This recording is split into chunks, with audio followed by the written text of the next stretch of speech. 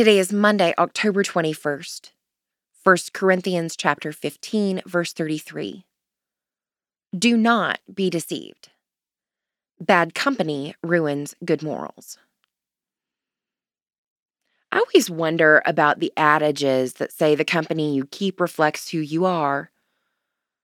A saying in Spanish cautions, "Tell me who you hang out with, and I will tell you who you are."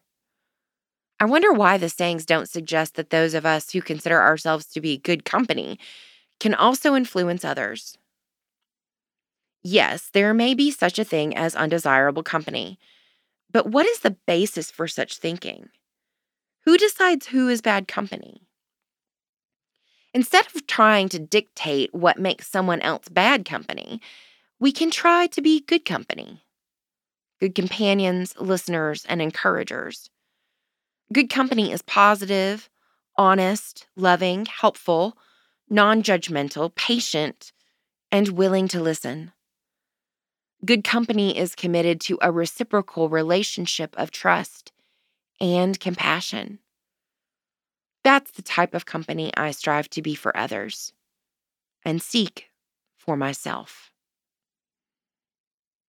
Pray for the Diocese of Torit in South Sudan. Moving forward, how will you try to be good company today?